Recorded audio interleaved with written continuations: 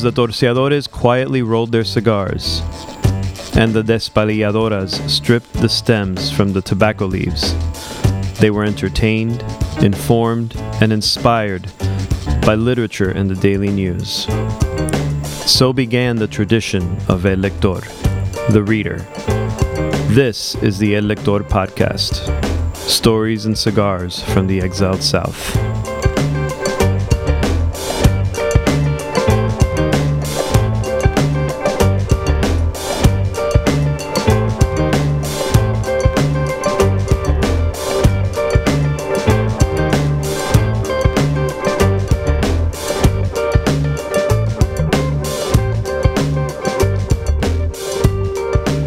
Hey everybody, welcome to the El Lector podcast. Hey guys, it's been a while, right Mark? It has been quite a while. It's been a minute. Yeah, as they say. I've already used that once, right? Yeah, I did on the last one that we recorded, I think. The Miami, one of the Well, that's Miami how often ones. We record is in a minute. Yeah, I know. So anyway, today we're doing something cool. We're at our friend Philip's house, and we're doing what do we call this? Because I've called it the booty hall, but I'm not sure. The pirate booty hall. Pirate booty hall. Pirate booty hall. Yeah. So it's a good opportunity to talk about something that I think my wife would rather not discuss. Is that cigars can get a little pricey. Yep. And what better way to bring the cost down than to buy in volume? So, Bob, could you introduce yourself and tell us what the booty hall is? This is Bob Battle. The Booty Hall is a collaboration of the five of us who decided that we wanted to buy cigars, make fun of it, and have it be what we call the Booty Hall. Yeah. And it gives us an opportunity to buy different cigars and try them and have fun. Basically, in a lottery form, trading cigars and drinking some kind of a good whiskey or bourbon and just being friends.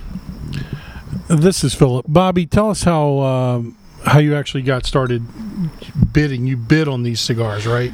It's an auction. It's the website's called Cigar Aficionado, and it is an auction. And you can set parameters. They use the cigars in boxes, in bundles. They mix and match. They'll do flights of cigars, different varying strengths and flavors. And then you choose the type of cigars that you want to bid on, and then you start bidding on them. And they generally last 3 days per item auctioned. And you can get into a bidding war with somebody, or you can bid and be the only bidder. And who does this again? What's the company that does this? CigarAuctioneer.com. And that's part of what? Famous Smoke. .com out of New Jersey, I believe, okay. Are the guys that they're big distributor of cigars, and they use the auction site as a method to distribute more cigars. Yeah, it's a great method. Absolutely. I was at a cigar shop in Kendall the other day, and I was talking to a guy who was telling me, I smoke 5 cigars a day. He goes, man, it's so expensive. And I told him about this, what we do, and he had no idea it existed. And he goes, well, I'm very particular about my cigars. And I said, so are we. We're pretty discriminating when it comes to the selection that we get. So, and we've got some good stuff here. There's some fantastic cigars here. So I think the beauty of this all along has been, it was born from we needed to cut our costs down from smoking so much, and then it became this great way to get together. But we've also had the ability to try a lot of different cigars that we otherwise may not have tried, and at the same time got some amazing cigars at an amazing price. And I'm sorry, who are you, sir? This is my stronghold, my ship. You're at Philip's house. Welcome, everyone. And we also have here with us, pass him the mic so you can say hello. Hi, this is Angel. Yes, Angel's here with us. He's one of our. We usually it's. He's our angel. He's our angel, but he's no right. centerfold. So the 5 of us are usually the ones who do this, and in a little bit, Matt's going to join us. He was out, but he's going to join us in a bit. Victor could not be here tonight, So, correct. I think it's important to note in regards to the booty haul that one of the most important parts of the booty haul, in addition to the actual cigars, is the thematic text group in which we all use pirate lingo. Like what? Well, most of it's not repeatable, as would most of the language be on the high seas. Yeah, it's pretty colorful. But I'll say that, like, for me, when I go to the local, brick and mortar cigar shop, and I buy, I usually buy like 5 or 6. It always ends up averaging out like $6 to $7, maybe even $8 a cigar. And when we do this, sometimes it's as low as $3 a stick. It's incredible. On average, it's like 3 to 4. I think we went a little over 4 this time because we got some stuff that we really wanted, special ones. Yeah, but read the name brands, Bobby. I mean, it's phenomenal what we're getting for $3 and $4 a stick. Well, yeah, it's we start out with the Romeo and Julieta Capulets, the Alec Bradley. We got Perdomos. We have Monte Cristos. We have PDR 1878s. We've got Olivas, Rocky Patels. Romeo. That's another Romeo and Perdomo. All the major food groups. Yeah, we cover it, and we try to broaden our horizon by picking fun cigars that we otherwise normally wouldn't try as well. Yeah. Speaking of trying cigars we might not regularly try, this is our first time recording in 2019, I think, and if it's not, it is now.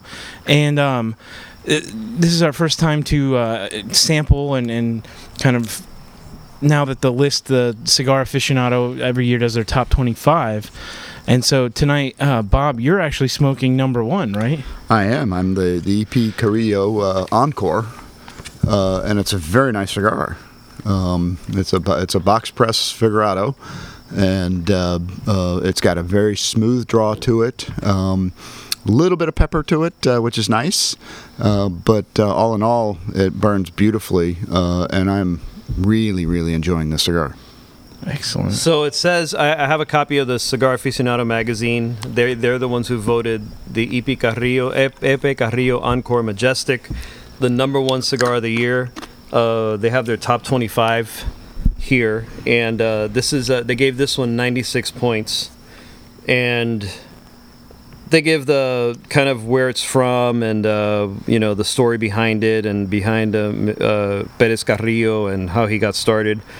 One of the things though that's missing here, Bobby, is the notes. Can you tell us what notes you're getting from the cigar? Any, what's the aroma like? What's the bouquet? I wish I had the talent to give you that information. You put a bourbon in front of me, and I'll probably be able to tell you a little more about it. Yeah. And cigars, I love the. I'm a medium to bold smoker. And this is that medium to bold. It's certainly not a strong cigar, but it's just a smooth blend that runs well on the palate. Now, just so you know, we're dumbasses when it comes to cigars. I'm totally pulling your leg. And the thing is that we just love smoking them. And honestly, I couldn't tell you, like Phil was talking earlier about blindfolding, getting blindfolded and tasting different cigars. I would not be able to tell you anything. And by the way, I think that a lot of the guys who say they can are full of shit. I agree. Angel, what do you got there? I'm smoking the same thing. Get a little closer to the... This is the first cigar I have in 3 weeks, so my palate is completely clean. So it's a really pleasant surprise. Definitely a medium cigar. Really subtle, really smooth. It's got a great drag to it. I would say the most I got a nice earthy flavor out of it. It's really good. It's really smooth. It's really a pleasant surprise to what it is. I was expecting it to be a lot stronger, a lot bolder, just by looking at the wrap, and looking at the reviews. But like Bobby said, it's a nice medium. It's a nice balance. It's sweet. It's good. Cool. Now, has anybody smoked any? I have smoked number 2 on this list. My father, La Opulencia Toro. Yeah, I've had La Opulencia. I've actually had. That's a really good one. It's I enjoyed that one. Yeah. That's an excellent cigar. But going back to the Epe, and first of all, Bobby, would you say Epe Carrillo? Pepe Carrillo. Now listen to the way Marco says Pepe Carrillo. Pepe Carrillo. Ernesto, or whatever his There first it name is. Perez Carrillo. Now, Yo es gringo.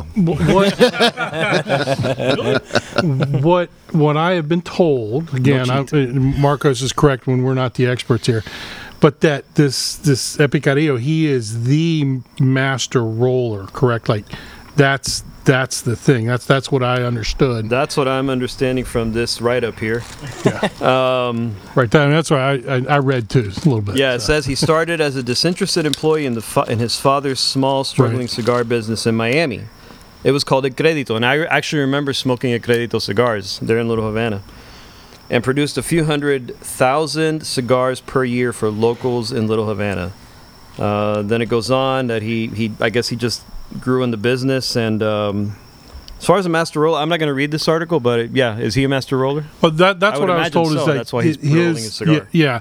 And you know it's interesting because for me, and I know Marcos and I have had this conversation. I think Angel, you've had it with us, is that you can have the greatest tobacco in the world. You can have the worst tobacco in the world, but if something's rolled properly and it pulls and it drags and it burns right, you're going to the experience is going to be tenfold over having maybe the best tasting tobacco, but it's rolled poorly. Right. You know, you get a hole in it, or it won't burn, or it won't drag. And I've had several of this Carrillo cigar, the Epic Carrillo cigars that he's rolled, and they're phenomenal. Oh yeah, I've had them. They're great. As they're smooth as they come. Yeah. What I enjoy out of his mostly is he's great at blending the tobacco. So when you get his cigars, you always have a nice mix. It's not like a straight shot. So as you smoke through it, you get different flavors, and you get different levels of boldness through it. And that's one thing I really enjoy about his cigars is just that mix that he puts into it. Here's what's interesting. The factory location is in the Dominican Republic, but the tobacco on this one in particular is the wrappers from Nicaragua, and so the binder and the filler are all from Nicaragua. So probably from Esteli. Everything coming out of Nicaragua right now is phenomenal. Yeah. I mean, the Monte Cristo, all of them are. Because the Dominican tobacco has a bite to it. Yes. It's spicy. It's different. Nicaraguan tobacco is always very smooth. I think what's making the tobacco so great out of Nicaragua is that soil there. They have a lot of volcanic soil there. Yeah. And I think that adds so much to the flavor that you don't get from the Caribbean. You know, you still get a bite, but you don't have that spice that you get out of DR or out of some of the other regions. Yeah. Now we said number 2 was my father, La Opulencia Toro. Number 3 is, by the way, that's the my father's cigars. That's Pepin, right?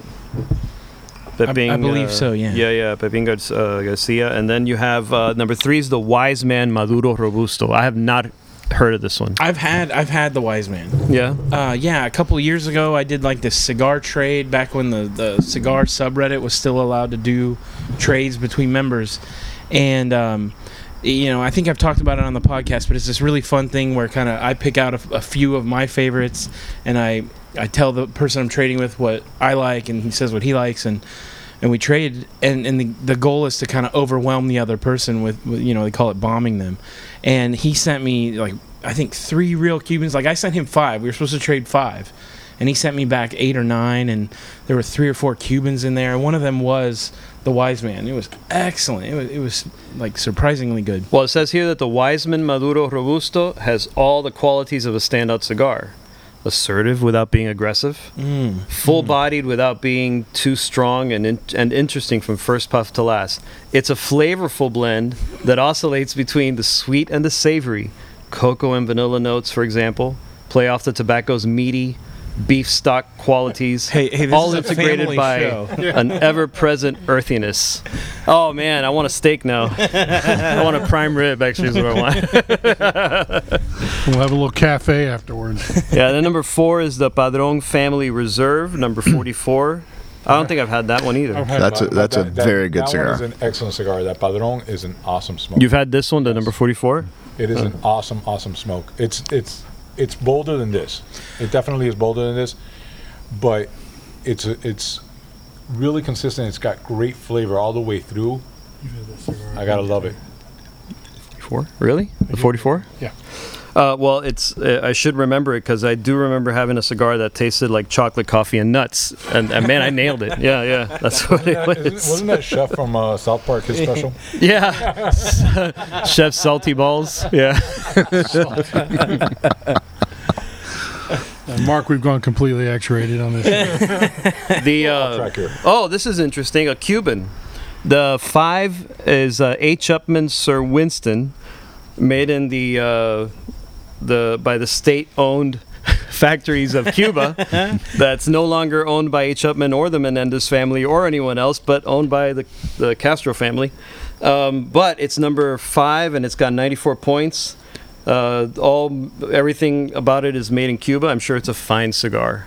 The people's tobacco. The people's tobacco, yes. So we've gone through the top 5 from 2018, and I don't want to keep coming back. Well, maybe I do. What's on my mind? Maybe I'm just extra price conscious right now. But one of the things I want to go back to on that Carrillo, that number 1, is that they do put the average price on the in the top 25 write-ups. And the average price on that one is a mere $12. I think it's like $11.50. Really? Yeah. Huh. And I'll tell you, I've had the top number 1 from 2017, I think it was, which it might be from 16 even, but that was the Andalusian Bull, and that one I think is around $14 or $15. It's like at the high end of my price range. That's amazing. But last year's number 1, I have yet to. First of all, you can't find it. And it's the Eye of the Shark, Padron, I believe, right? That was last year's? Yeah. No, that's Duro Fuente. Okay. Yeah, because I had one. mistake. I was able to grab one at a little cigar place on Las Olas in Fort Lauderdale by chance. Yeah. They had it. Yeah, I'm like on an email list. Hey, notify me when it's in stock. But how was it, Marcos? Well, it was good. It was a good cigar. The thing is, again, I'm a poor judge of like what's better or best or average.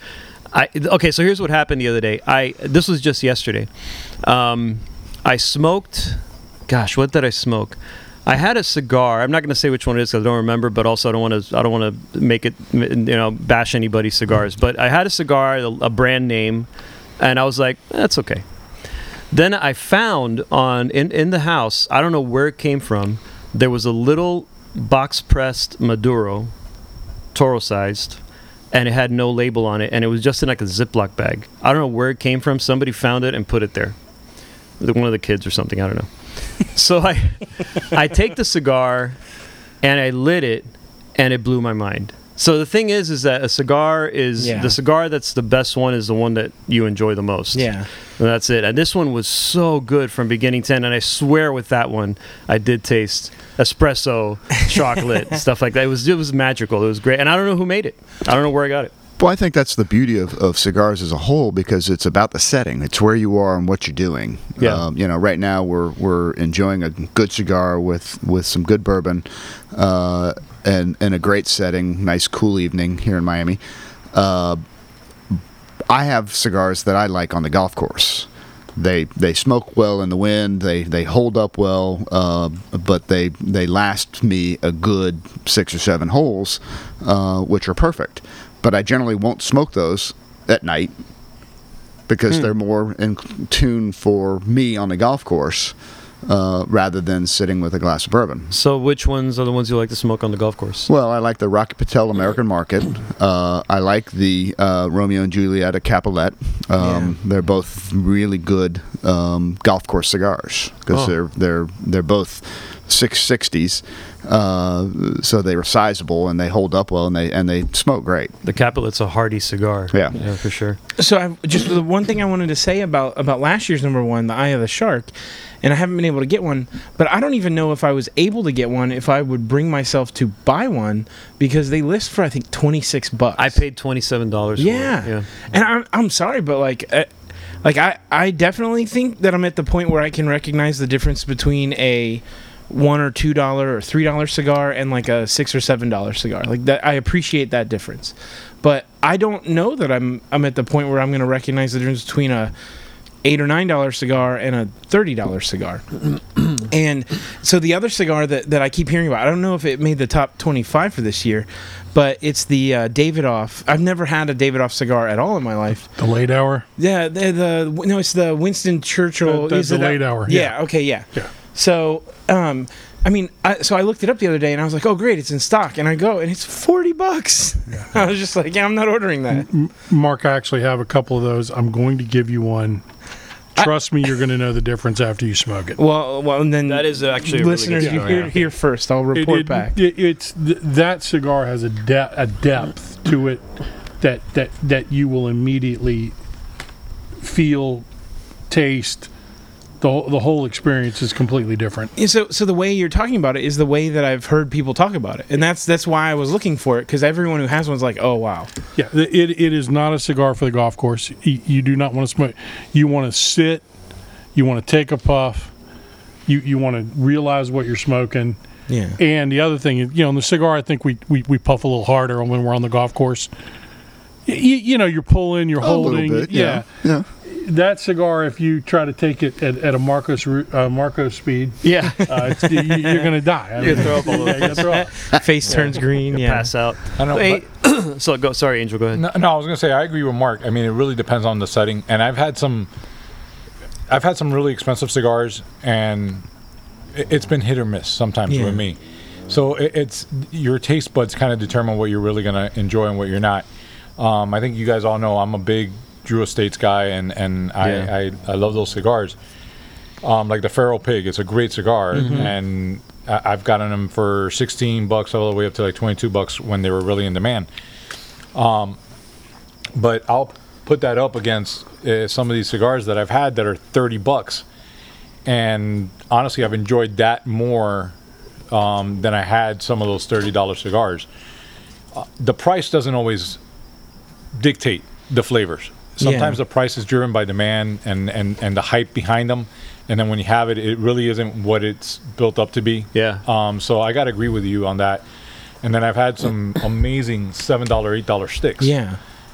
So it really depends. And one thing I really, going back a little bit, that I enjoy about the cigar culture is, I get to travel a lot for work, and I tend to sit outside in the hotels and have cigars at night. And I've gotten to have great conversations with people that otherwise I would never get to talk to, and it's always been around a cigar. They'll see me smoking a cigar, or I'll see them, and instantly there's a conversation going, and it's great. There's a bonding that goes on. There's a fellowship that goes on amongst the cigar culture that I really love more than anything else. Yeah, Angel, what's the most you've paid for a cigar, and which one was it? Do you remember? The most I can tell you the price, and it was actually an AJ. I just can't remember the label right now, and it was $36. And for an AJ Fernandez? Yeah, it was like a limited. I'm trying to remember. It was an anniversary limited production that they put out, and I came across it in Charleston, on one of my trips to Charleston, and in that cigar shop I told you about. Yeah. And it was recommended to me by one of the guys there. And it was a good cigar. I'm not going to say it was a bad cigar. It was a really good. It was full flavored. But I'm like, man, this is that much. It's like, it was like, wow, But I don't know. I guess when you go into that price range, you're expecting so much out of it. Yeah. Yep. That sometimes you got to clear your mind and forget how much you're paying for it to really enjoy it the same way and to get the full effect of it. But it was a good cigar, and I smoked it over an hour and a half period. Over great conversation with people that I've never met them before or anything else. Phil told me that the gentleman I was sitting with is actually the richest guy in Charleston, insurance agents there, that Phil went to school with his son, I believe. So, it's Phil knows everybody. Yeah, he does. It's amazing. Phil's just lived everywhere. But it was a really good smoke. But again, was it worth $36? I'm not sure it was. Yeah. But you were in Charleston, to be fair, so the prices are going to be marked up higher. Yeah. That's a good point. True. Like I've been, I remember staying at a hotel in Key West, and my options were severely limited. I had this might be informative into my parenting style. but I had at least several of my children with me, and we're in the hotel already, so I didn't have any. I couldn't go find a cigar shop, and now I know where to have gone in Key West, Rodriguez Cigars. Yes, sir. But I bought a cigar at the store in the hotel, and that was probably one of the most expensive cigars I've ever bought, but I knew that I was not at all paying for what I was getting. I was paying for it being in the hotel. But so that's not what we're talking about tonight. We're talking about, costly cigars, not necessarily just, I was, it was a desert oasis and they had one cigar. So. Yeah. What's the most expensive cigar you've had, Phil? You've bought, and what was it? How much did you pay for it? Bobby, I'm looking at you because I'm trying to think. We had the first series Romeo and Juliet Museum Edition Museo that came out. Yeah, I remember that. That was like 10 years ago. Yeah, I think we paid more than $50 a stick for that. What? Yeah. Wow. But I'm going to tell you, to this day, I've only had two. I've smoked two of them. It was genuinely one of the most memorable cigars I've ever had. Okay. That was truly the most expensive. It was an amazing cigar. We only came by them because of a very generous friend. Yes. Who bought the box and gave Bobby and I a couple of them. But it's interesting that you brought that point up, Mark, because in my travels, I bought the most expensive cigar at Neptune's. Okay. This past week, and it's an Alec Bradley. Mm-hmm. I'm excited to smoke it. Everybody says it absolutely is worth the money. Which one is it? I can't, Marcus. I'm so blind I can't read it. Oh, okay. Sorry. So it says, well, I can't read it either. I can't even tell if it's Alec Bradley. But anyway, it looks pretty. Yeah, okay. It is an Alec Bradley. It says the Alec Bradley Cigar Company. Then it's got numbered. It's dated. It's hand signed. Phenomenal thing. I paid $37 for it. I'm looking forward to it. But that was at Neptune in Miami. At Neptune's, yeah. Okay. But what's interesting is, I think I told you about this one. I have a Cuban Habanos 2000. Mm-hmm. I had one of those. Yeah, you can look these up online. They're selling for like $1,000 a piece or something. I wouldn't say that, but it's ridiculous. It's crazy what they're selling for. Yeah. I haven't smoked it yet. Again, it was a gift. It wasn't anything that I purchased. But this is the Alec Bradley Fine and Rare, it's called. Fine and Rare? Yeah. Wow. They've got a couple different versions of the Fine. When are you and gonna Rare. Yeah, okay, so it's in the Fine and Rare family. Right. What's that? When are you going to smoke that? Which one? The Alec Bradley Fine and Rare. I don't know. I'm been waiting for some celebration to come along to maybe down in NOLA when we're doing That's the a good Bourbon idea. Festival, Yeah. so. Yep. It's like hand numbered. That's I've never seen that. Yeah. But Go ahead, sorry. No. All right, I'm happy to see on the list, so I threw my hands up, number 13 on the list of top 25 cigars is the one I'm smoking. I've started smoking at home before I came here. La Flor Dominicana Double Ligero Chisel. Oh, That's my go-to, That's man. your go-to, man. That's my go-to I cigar. always have 2 or 3 of those in my box. Yeah. Yeah.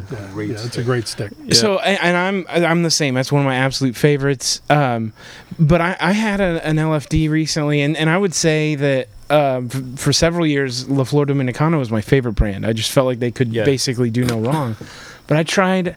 I don't remember which one it was, because one of the two was excellent and one was a big disappointment. They have one, I believe, they're in Spanglish. One of them is called the Capítulo Uno and one is called Chapter 2, or vice versa. One of them uses the word chapter and one uses the Spanish Capítulo. And one of them was a disappointment. I actually think that the one I didn't like was Chapter 1. And it just it was the construction, though. It wasn't the flavor. I think they get flavor better than just about anyone else.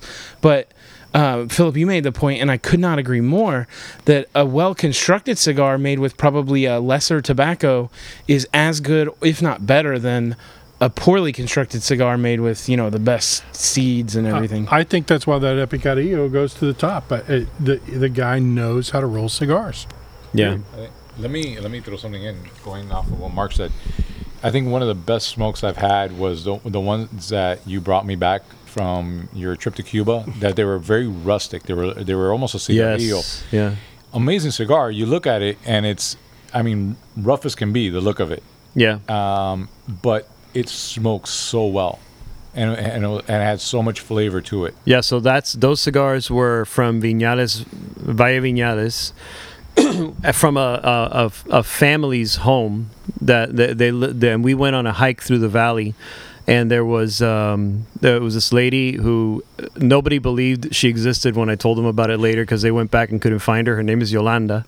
I don't remember her last name, but she does a little presentation for tourists coming through of how they roll cigars, and then they have their hot house outside with the bohío shack with all the tobacco leaves hanging there, and they cure the leaves old school style, and it's pretty amazing.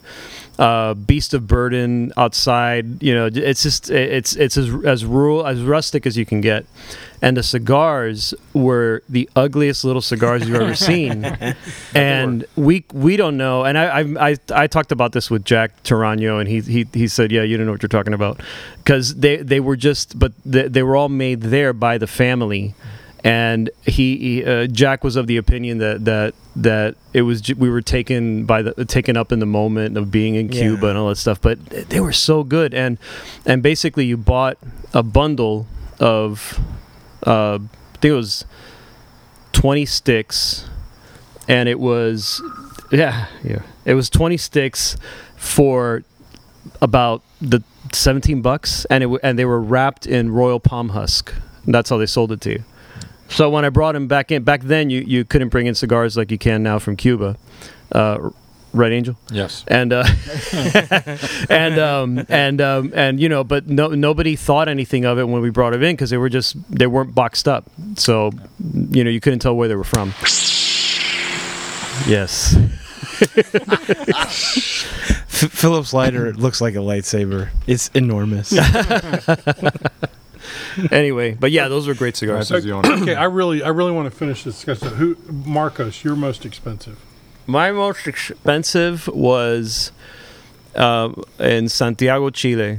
It was my wife's from there. That's the only reason I go there as often as I do, to visit the family. But there's an Habanos store there, a Cuban, Habanos store. They're in most other countries, and all they sell are Cuban cigars. And I was looking for something mid-price, so I paid 30 it was 30 and change for a Bolivar little Toro-sized cigar. It was 30 and change. And I have to admit, it was a really good cigar. I remember I enjoyed it as well. I was like, this is probably going to be crap. And I sat down, I was like, no, this is actually really good. I enjoyed it thoroughly. Bobby? What I paid for the cigar was because of where I was. Similar to Mark's story, I was in a resort down in Dominican Republic, and I traveled down there without cigars, thinking I was going to the Dominican to be able to buy cigars, right there. And you can't. And you can't. So at the Casa de Campo, I bought an Opus X for $55. It was good, but that was my only purchase for the days that I was there, and I was there for the better part of a week. The next day on the golf course, got paired with a tobacco shop owner from Las Vegas, who was doing the tour of the facilities in the Dominican. And I was telling a story, and he says, "You don't have any cigars?" And I said, "No, I don't, and I'm really bummed." So out of his golf bag, he pulls out a Ziploc bag with at least 50 cigars in it and handed me 12. So I at least was able to enjoy the rest of my trip. Nice. Going back to that cigar culture. Yeah. And, I mean, it's The amazing. brother of the leaf, they That's call right. it. It is, BOTL. Yeah. Angel, did you answer the most expensive? Yes, I did. Okay. What about you, Mark? Mark? I think that when I buy more expensive cigars, I usually buy them as gifts. I actually probably think the most expensive cigar I ever bought, though, was the Andalusian Bulls I bought. Those are $15 or so. I think that's about where I've topped out. I love those cigars, Yeah, man. They are so good. But what's interesting is, if we went around the table and said, what's the best cigar you've ever had? Definitely wouldn't be the most expensive. No, not at all. No. Agreed. Yeah. No. I mean, there's still the fabled tale of the cigars that came back from the gas station in the Dominican. Remember that? The endless bag that Worth had. Oh yeah, that's right. Oh my God, that's right. When we went to Haiti and they were phenomenal. through DR. Yeah. Those were actually really good. I remember those. Yeah. You know what I have at home that I haven't smoked yet? Well, we'll smoke it on one of on one of our next episodes. Is I have these cigars that a friend of ours from Peru sent to me. He sent me 3 of them, and they're Peruvian cigars. So I was reading a book on the history of tobacco years ago, and according to this book, haven't verified it, but it's got its sources in the book. Tobacco originated in Peru. Really? Yes, and made its way up through into the Caribbean, into the rest of South America, and into the Caribbean. That makes sense. The Indians down there really, they travel. Well, everything down in Peru is amazing. So. Yeah. I'm probably going to speculate that Philip and I are the only two who have probably primed tobacco. Correct. Where was this? North Carolina. That's what we had to do during the summers. My What's friend. that? Can you fill a brother in? It's one of the most disgusting jobs, dirty jobs you'll ever get, where you're basically cutting the lower leaves off the stalk as it's growing to allow the stalk to grow better. My uncle owned a. All right, Bodie. Yeah, my uncle owned a farm in Waynesville, North Carolina, and one summer I went up there and worked while I was in college. that's the gold leaf, the bright gold leaf. tobacco. Exactly. Bubba. Listen, give us. Please pardon the dog. Our last member has arrived. He's one of us. He's has arrived. But Bobby, yeah, the story of tobacco is, getting to market is really a great one. You grow up in it, and the first job you get is running the sticks, and you make 50 cents an hour, and the second job you get is cropping it. That's where you want to be, and you're sitting off the back of the tractor, and you're finally making $2.50 an hour. But then, you got paid? Yeah, right. Did I tell you I worked for my uncle? Yeah, the guy that's priming it, who sits in the hottest part of the, sits up in the top of the shack. I mean, he's making $5, $6, $10 an hour. I mean, he really. It's where you want to be, but it is at the end of the day, you cannot get the gum off your hands. There is not enough kerosene in the world to get that gook off of your hands and body, because it gets everywhere. Well, on behalf of cigar lovers everywhere, thank you for your service. For your hard work. There's another cigar on here that I think we actually have on the table. I'm not sure, but it's the number 10 cigar. Is the Montecristo Nicaragua Series Robusto. We have the Robusto, and we have a Figurado. So we got to light up one of those. Maybe we'll give one to Matt. So I would like to. I don't want to step on the list, but I would like to talk about the cigar I'm finishing right now.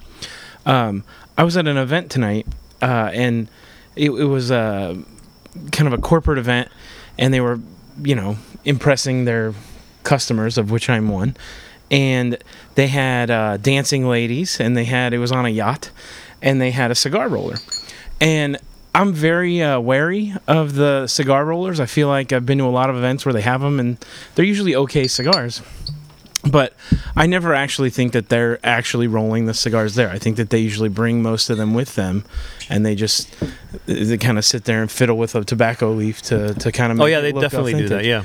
So, and that's how it felt. And I had one right when the guy kind of opened up his little table tonight, but it was a long event, and I finished that cigar, and I didn't want to, be empty-handed. So I walked back over there, and he was completely out of his stash. And so I watched. He opened up his press. He had 2 presses there, on his table, and he opened up one, and there were, the filler was all pressed, and then he put the wrapper on. I watched him put the wrapper on the cigar that I'm smoking, and I watched him put the cap on and everything, and it was neat to watch if you've never had the opportunity. Looks like it's burning well. I have no idea how to say his name. His name is. All right, this is where you know you're in Miami. This gentleman's name is Yoexi Quintanilla. Yoexi is spelled Yoexi. Okay, because that's probably one of the most awesome Cuban names I've ever heard. It's got the Y and the X. When you got an X in your name and it's not Max, because Max is kind of it's a cool name, but this is kind of like a Cuban Max, I guess, right? So, So the company's name is Cigars Love Show. Which just hot ham water, like it's just Cigars Love Show. Look at it. So I guess all the names that made sense were taken.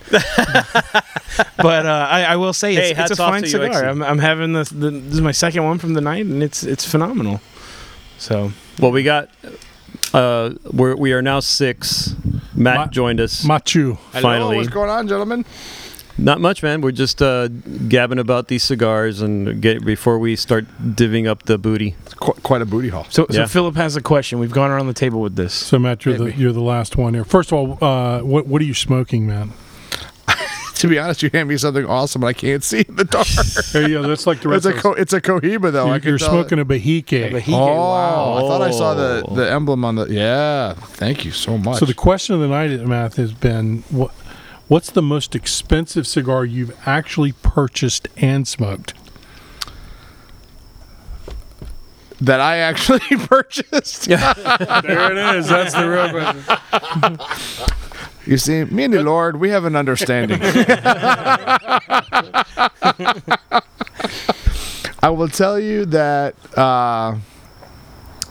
the most expensive cigars I've ever smoked, one was an Arturo Fuente Opus XA. That was a gift from our friend Juan. Mm-hmm. It comes in its own casket, which is nice because that's where you're going to be.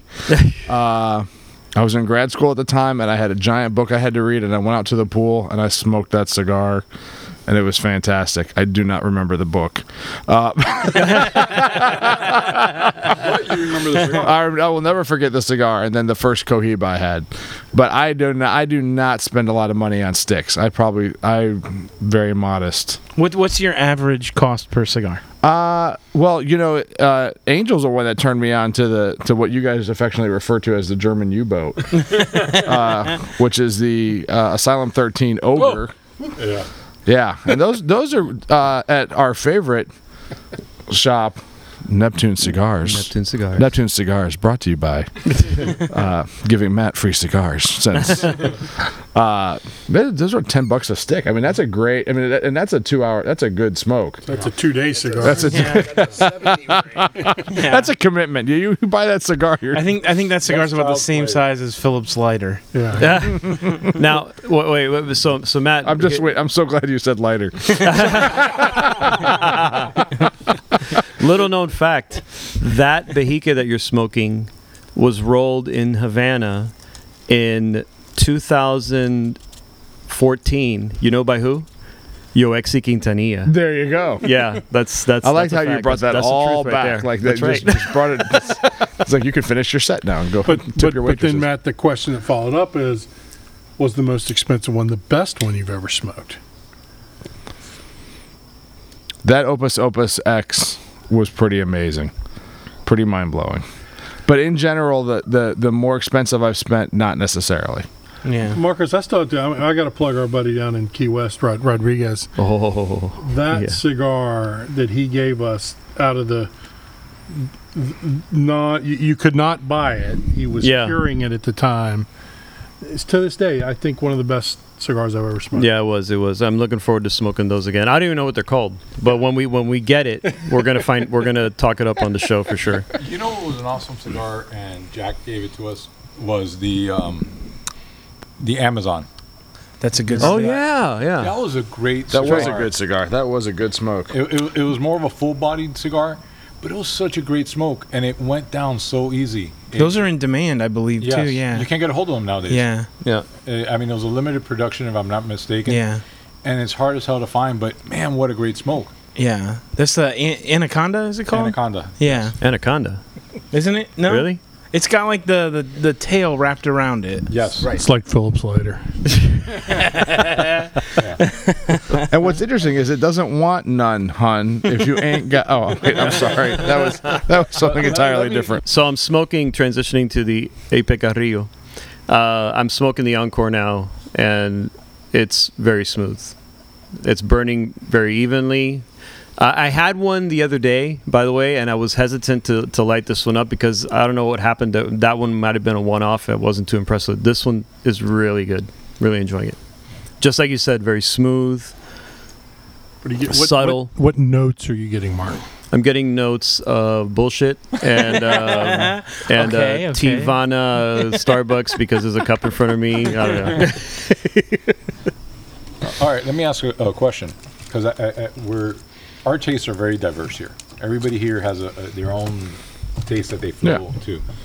But as far as rolls, like I tend to really enjoy the box presses a lot. Oh yeah, me too. What do you guys like as far as the style of roll that you get?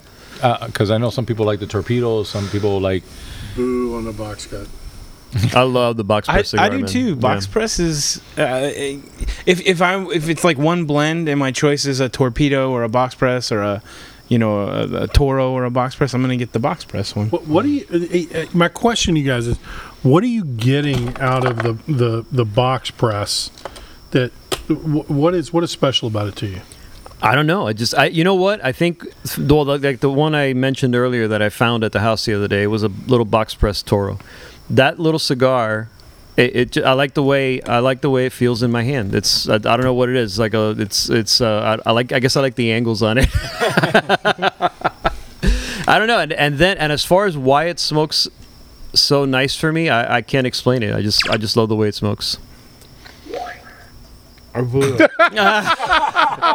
to do the lightsaber. There it is. No, I concur with the way. I concur with the fact that the way you hold it, it feels in your hand, the box press. Yeah, and I think also just the burn on it. Yeah, it's different than you get on other cigars. Yeah. So I recently had these cigars that I have not seen in Miami. I bought it at the amazing Corona cigar in Orlando. Specifically the one on Salt Lake Drive, I think it's called, or something like that, up in Orlando. Have you guys been there? No. Okay, Philip's been there. Yes, You've been to that one. That place is amazing. Yes, it's amazing. So anyway, they had these cigars that were made by the Menendez family. I don't know who. Flying shotguns. This is the Benji Menendez and his father, who they owned. I thought they killed their father. They own no. That's another. That's the other Menendez. Different Menendez family. Those are the cousins. It's the Lyle and Nobody got my shotgun reference. The Menendez family actually owned right before the Revolution. They owned the H. Upman line, and I believe they owned the Monte Cristo line. They were the ones who owned those lines, and then the Revolution happened, and everything was taken away. Anyway, they released an old label called Particulares. And I haven't seen them in Miami, but I bought a box of it up there because I loved the fact that they packaged it to look like it originally was packaged. And what was explained to me by one of the gentlemen at Corona is that it's actually according to this gentleman, I haven't researched it. These were the original box press cigars. Because what they did, this family that made the Particulares in the late 1800s, and this was still under Spain, so these were Spaniards who were rolling them. They rolled the cigars and they set them in the box, but they rolled them a little fatter, and then they sealed the box and let the box press the cigars.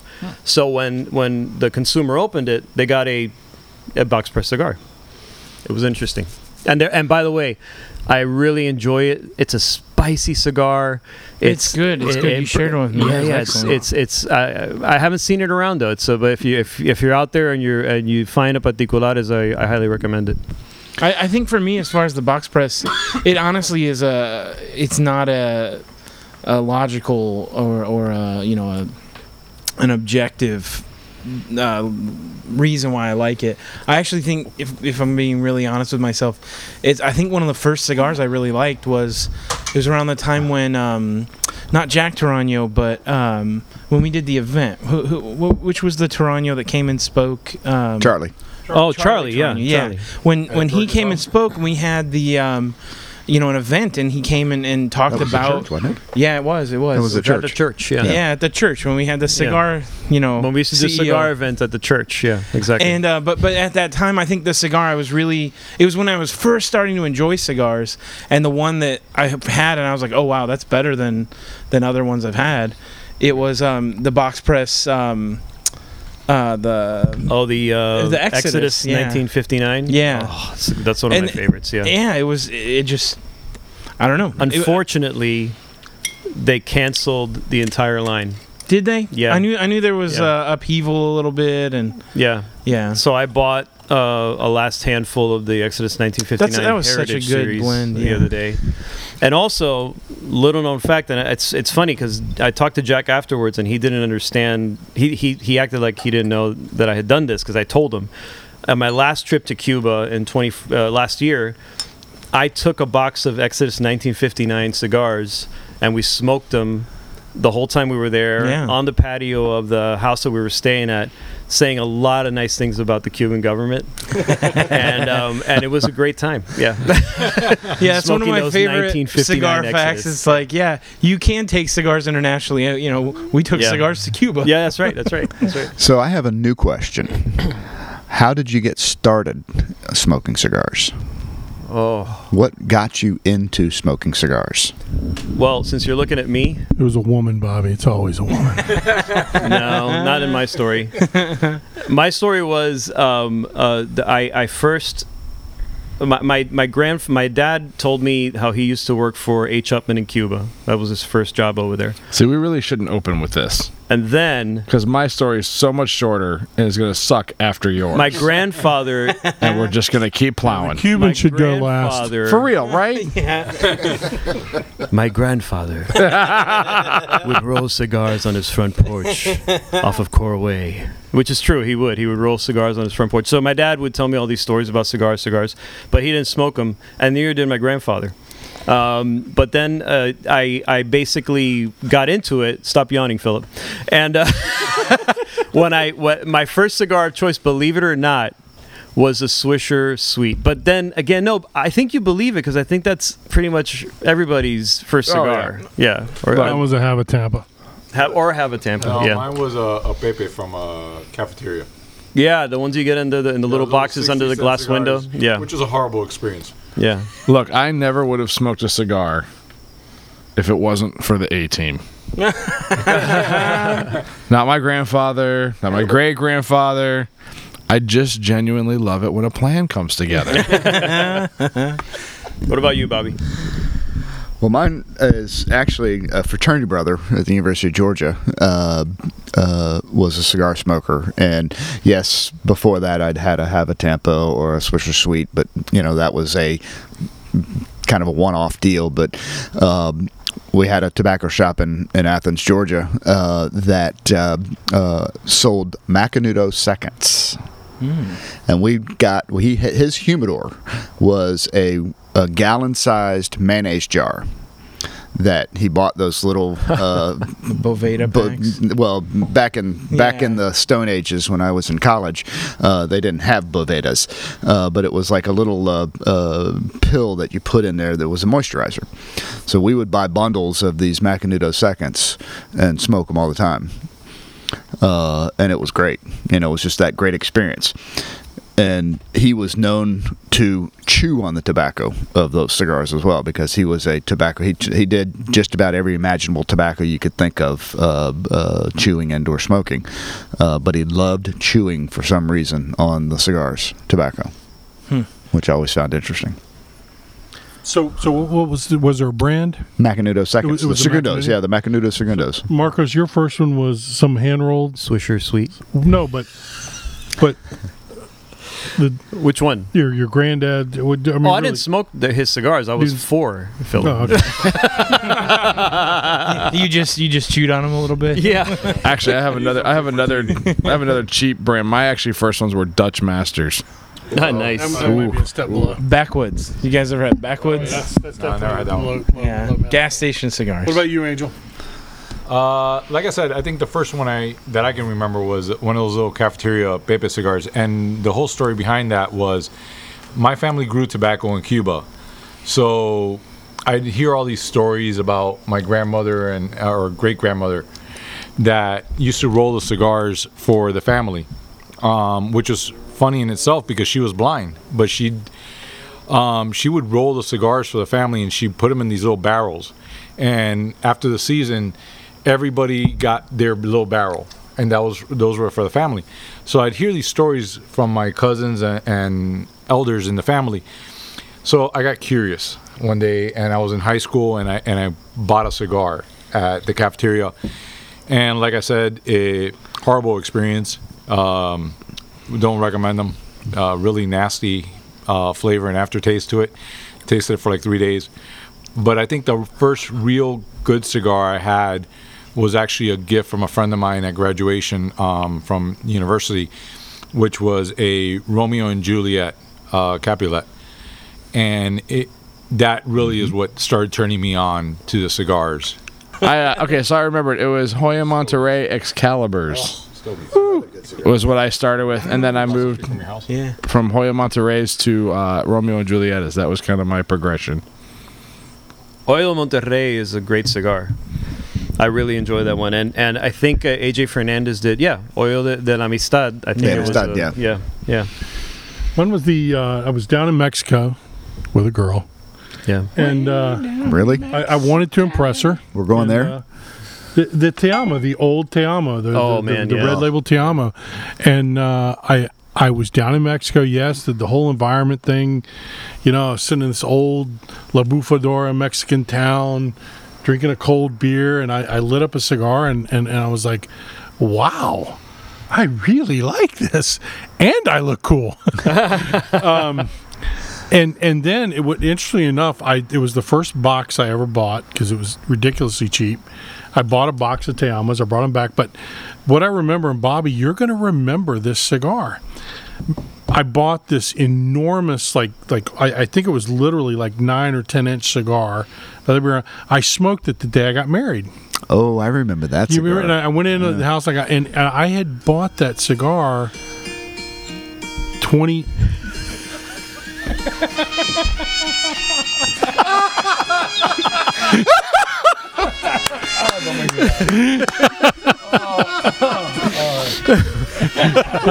He's telling a story about Mexico. It was old Mexico. Old Mexico. Mexico, hear the music. And La Bufadora.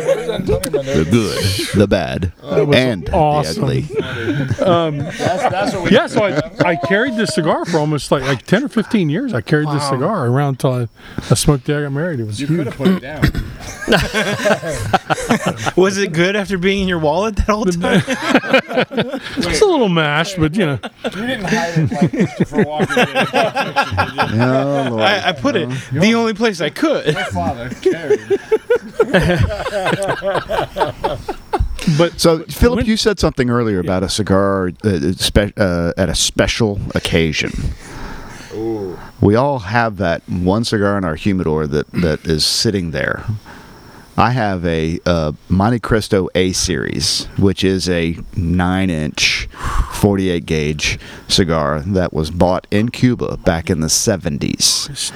That was given to me by a friend. In the 70s. Is that In the like 70s. a double Churchill? I mean, what is that? It's well, they call it the A series because it's a very rare length cigar, and I actually have 2 of them, and he gave them to me, and because he quit smoking. Friends are great friends when they quit smoking. And quit drinking too. Yeah, it's the best. Well, that's another story. But that's one of those ones that it's like a grandbaby. Being born, type cigar that I'm holding on to for dear life to cherish it. At some point So in what's time. the verdict on like a 35-year-old cigar? Well, I read an article the other day. It's interesting. They were talking about how long can you store a cigar in your humidor, and the truth is if you keep your humidor conditioned properly, they will last. They're going to lose their luster just like wines lose their luster over time. But if you store them right, they will last. So I'm guessing that this one will probably be half of what it was, when it was originally made. But just the thought of knowing the story of how it was purchased and then given to me is going to make it that much more special. Yeah. Cigars do tell the story. Yeah, we all can remember the box of 1967 Monte Cristos that were given to. I remember those. Yeah, I still have one of those. I got one left. They nothing happened to those cigars. They were pretty damn. Those are sitting in a garage in Miami with all the heat and humidity, and I guess they maintained because that guy didn't store them either. He didn't have them in a humidor. He just Marcos, I gave you the cigar the other night. A friend of mine quit smoking again, and he had a box of Cohiba Robustos that he bought many years ago in Cuba. Yeah, and it was the label was still secure on the box, and I just happened to be at his house for dinner one night, and I said, when did you get these? And whatever year it was. And I'm like, they've been sitting out, so they've got to be dried out or something like that. And he asked the question. He says, well, can you fix them, rehydrate them? And I said, yeah, it's going to take a while. So I put them in the bottom of my humidor and then rotated them around over time and they had been in my humidor. I have 3 humidors, by the way. For a year before I smoked one, and I gave you that one. Yeah. And it was still a pretty good cigar. It was. You could tell that there was age to it. It wasn't a rich new fairly new tobacco, but it was a good smoke. It was pleasurable. And those that Philip's talking about too from supposedly from 1967 or something like that. Yeah, I saw one of the other things that Corona Cigars has that's interesting in all their stores in Orlando is they always have a case, and they have pre-revolutionary cigars, and they sell them. I think the ones that I saw the other day were Monte Cristos, and they were cue the music. They were rolled when my father worked in Havana at the H. Upman store. Now that's a story. Yes. And so they were actually pre-revolutionary cigars, and I think they sell them for like $600 a stick or something like that. I think we talked about that, didn't we? Yeah, because there's a store that has them. And I think there's even one in New York that has the same thing. They've got all those pre-revolutionary cigars that they're selling for King's ransom. What's the big place in Naples? The big cigar lounge there? That's Marcus Daniels, the tobacconist off of Fifth. Well, they've got pre-revolutionary cigars there. They got Henry Clay's. They say are from the 1940s, and he has them there. Oh yeah, I mean they were like. Some of them. Oh wait, you're talking about the Rocky Patel. Patel store, right? The Burn store, yeah. I don't remember Marcus having those, but Rocky has them. Yeah, crystal bar. That's in there. Insane cigar lounge. Yeah, I mean they're charging they're $1,000 a stick or something. It's crazy. Yeah. So I just to throw back to our friend in Tampa, Marcus. What's his name? Daniels. Marcus Daniels. In Naples? Naples. I actually got to connect with an old student of mine who was in Naples, and I drove out just to see him. And we went to his, because we had just seen him here. Yeah. And I went to his shop. And was he there when you went? No, he wasn't there when I went, but No, he was there. I got to say hi to him. But I got to have that... and this kind of falls in the category of special occasion, but just that was the first cigar I got to have with that student. That's cool. And he loved every minute of it. And we're talking, I was like, what would you like? He goes, I want this, I want that, whatever. So I got him a cigar.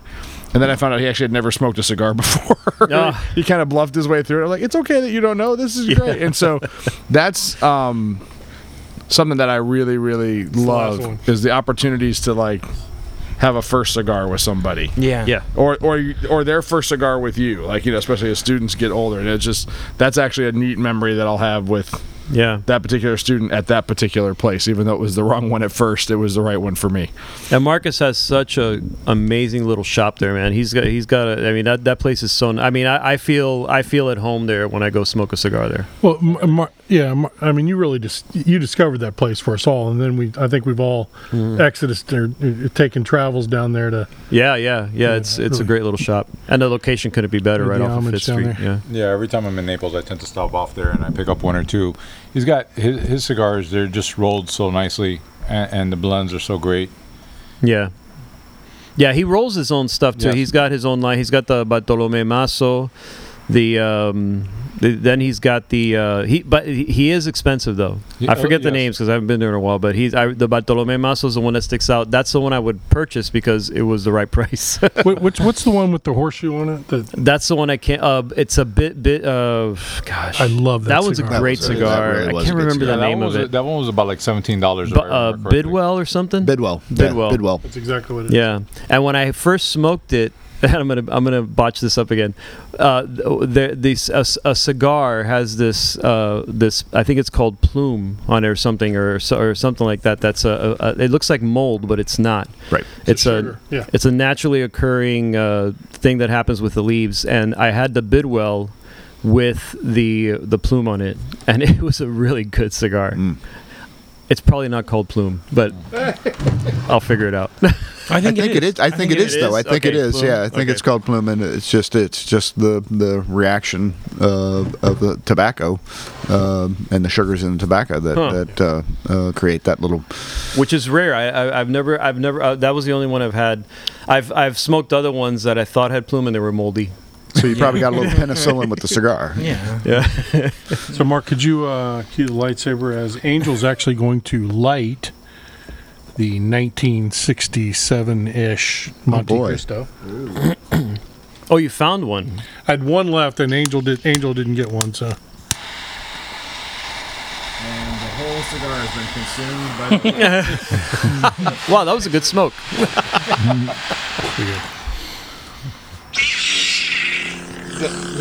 The sound effect you just hear is the Christmas tree going up in smoke. By the way, that Carrillo, I basically smoked it down to a nub where it's maybe half an inch left of it. No, you burned your lip, man. Sorry. All right, who's going to smoke that Montecristo Nicaragua Series Robusto? I just lit up a Monte Cristo Open Eagle. That's a very nice. You gave one of those to me this weekend, and I was pretty darn impressed. That was excellent. Yeah. I don't know why. Well, I actually took the first cigar out of the cigar booty haul because I didn't have another one, but I started the Perdomo small batch 2005, and it's quite a nice, enjoyable. I love Perdomo. It's a great cigar. I love Perdomo. No, the taste. I really like. I think we were talking about box cut or what do you like, and I think for me the shape is irrelevant. I kind of open. I don't have a preference, but I do prefer milder cigars. I really like Perdomos. The champagne is great. I can smoke like 12 of those a day. It's the champagne of cigars. It's the champagne of cigars. Yes. But going back to that a little bit, like I think, and we've discussed this before, but I'll just reiterate because it seems to be like a mystery to you, Phil, why anybody would like the box cut. Box press. Box press. Sorry, I call it box cut too. Doesn't make any sense. Yeah. The cigars are a very tactile experience, and I think that's just a different experience. Holding the square pressed cigar can either have a nice feel or not have a nice feel. I don't think it does anything for the burn or the, and I think that's okay. I think that's what it is. You know, some people like to hold certain pistols because they like the way they feel in their hand. I think that's just what it is with a box press. Speaking of holding something special, Marcos has turned into a dilettante finally. Tactile thing in my hand, I'm holding a bottle of Weller Antique 107 that doggy. Philip brought out, and I just dumped whatever was in my glass in the pool so I could pour some of this. Get this swill out of my face. Oh man, this is good stuff. I haven't had this in a long time, since New Orleans probably. So have we talked about Nolans? We haven't yet, but wait, I want to hear. Okay, so Angel's smoking a cigar that's purportedly from the 1960s. So tell us what you think. Hold on. Well, it looks like it is. Here's the story. So the story goes: my daughter's boyfriend wanted to impress me, and so he knew I like cigars. So he comes over one day, just on Sunday afternoon, with a humidor, and it's full of cigars. And I'm like, well, I don't know what to say. And he says, we were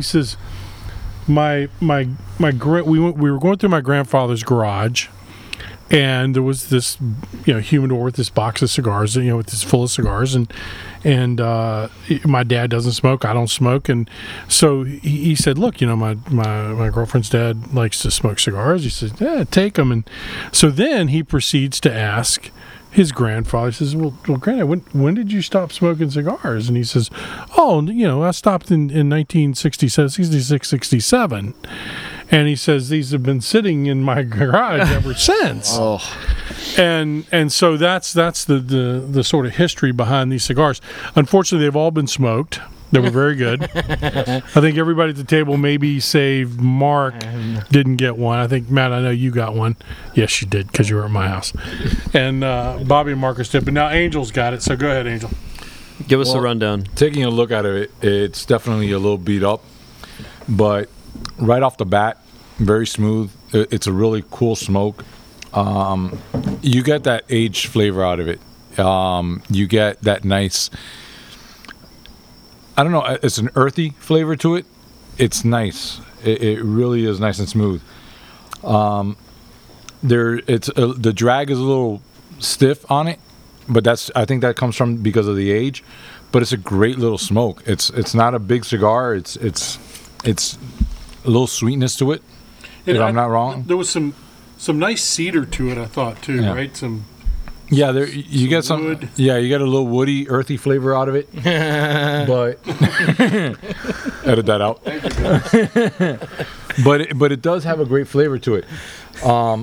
Like I said, the drag is a little stiff on it. And I think that just comes from the age of it. But it's hard to keep straight train of thought around these people. Quit using the word hard, and we'll be all right. You're talking about stiff and woody over there, bud. Yeah, I know. Well, I forgot who I'm with. But it really is a very excellent cigar. I appreciate you sharing this with me. This is great. I mean, I don't think you've ever given me a bad cigar. And I think that's the beauty of cigars is we enjoy, and it seems to be a common thing amongst all of us here is whenever we get together, we're always giving a cigar because we share. That's right. Yeah.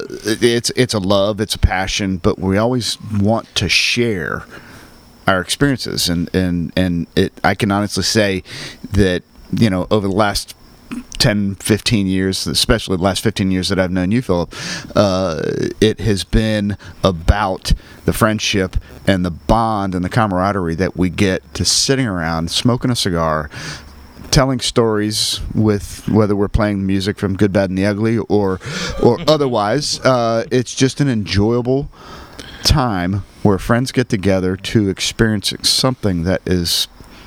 it's a nirvana. It is just an enjoyable evening of good cigars, good whiskey, and good friendship. Amen. Amen to that. Bobby, your first cigar you ever gave me, a Partaga number 4. Number 4, that's right. Bobby had a bunch of Partaga number 4s, and he said you didn't have a real good place to store them at the time because you were moving. Yep. And you said, hey, these need to get rehumidified. So we put them in a humidor in my garage, currently where we're sitting now, and not in my garage, but at this house. And we let them sit there for a while, and that was the first gift you ever gave me, man. It was a good gift. And that's the beauty of friendship and cigars. Well, and this whole podcast is just a thinly veiled excuse for us to enjoy those things. Yes, it is. It's honestly like no one's sweating our subscription rate. Like we're just documenting our friendship. That's all we're really doing. Going back for a second, the question was asked, like the oldest cigar and stuff. I had a cigar that my uncle had given me when he came from Cuba, and it was a Monte Cristo Churchill. And I probably kept that cigar for about 15 years before I finally got around to smoking it. And again, special occasion. When I finally smoked it was the day after my son was born, the day we brought him home that night. That was the first time, and I remember sitting out in the back of my house in Georgia with the biggest grin on my face, looking through the window, looking at my son and enjoying this cigar. And it was such a great experience smoking that cigar and thinking about the story that my uncle had brought the cigar from Cuba, and I carried it around for so long. Again, it was like this. It was a little weathered. he's passed on now, but it was that memory of where it came from, and I think that only added to the enjoyment of it. I want to bring it full circle because we started talking about the Booty Hall and why we do this. And one of the things that we do in the Booty Hall is we always bring a bottle of something special. Oh, yeah. To share. Yeah. And it was a year or two ago that we were sitting in the same table sharing cigars and divvying up all of the cigars that we bought. Well, Angel brought a bottle of Bombetto rum that was a gift to his father way back. So we're sitting there looking at this, and the labels and everything, and we figured out the tax stamps, and that the bottle was it was a 45-plus-year-old bottle of rum. Yes, it was. Yeah. And we were like, no, we can't open it. It's too special. Well, we opened it. Of course, the cork disintegrated because it had been sitting upright in the closet. Which was proof that this thing was was 45 years old. Exactly. I've never seen a cork on a distilled bottle crack like that. We had these beautiful snifters that we poured it into, and that first sip of that rum was the epiphany of wow. Yeah. With a great cigar and great friendship, and this whole evolution of smoking cigars, enjoying and imbibing and being good friends is ultimately what this is all about. Yes. You're here. So all you guys out there that have your $2,500 bottle of Pappy, remember there is a time to open it. Yeah. Before you die. Right. Absolutely. Yeah, exactly. All right. Well, I think that's it. We're gonna divvy up the spoils here in a little bit. Check our Instagram. You'll see the pictures of the Booty Hall. Yeah. Pictures of the lightsaber. Pictures of Angel's stiff Woody. And wait, I said that wrong. Oh, you did. Replay, take one. This is not an episode for your children to hear. This is a free-flowing conversation that sometimes touches on mature subjects. So this is the Exiled South podcast at Lector. And what we're going to be doing in the next you're going to hear a lot in the next few episodes, a lot of New Orleans, because some of us at this table, unfortunately Mark can't join us, but he'll be camping with his family. I'll be camping. That's with right. All of my children and my wife. Yeah, that sounds amazing.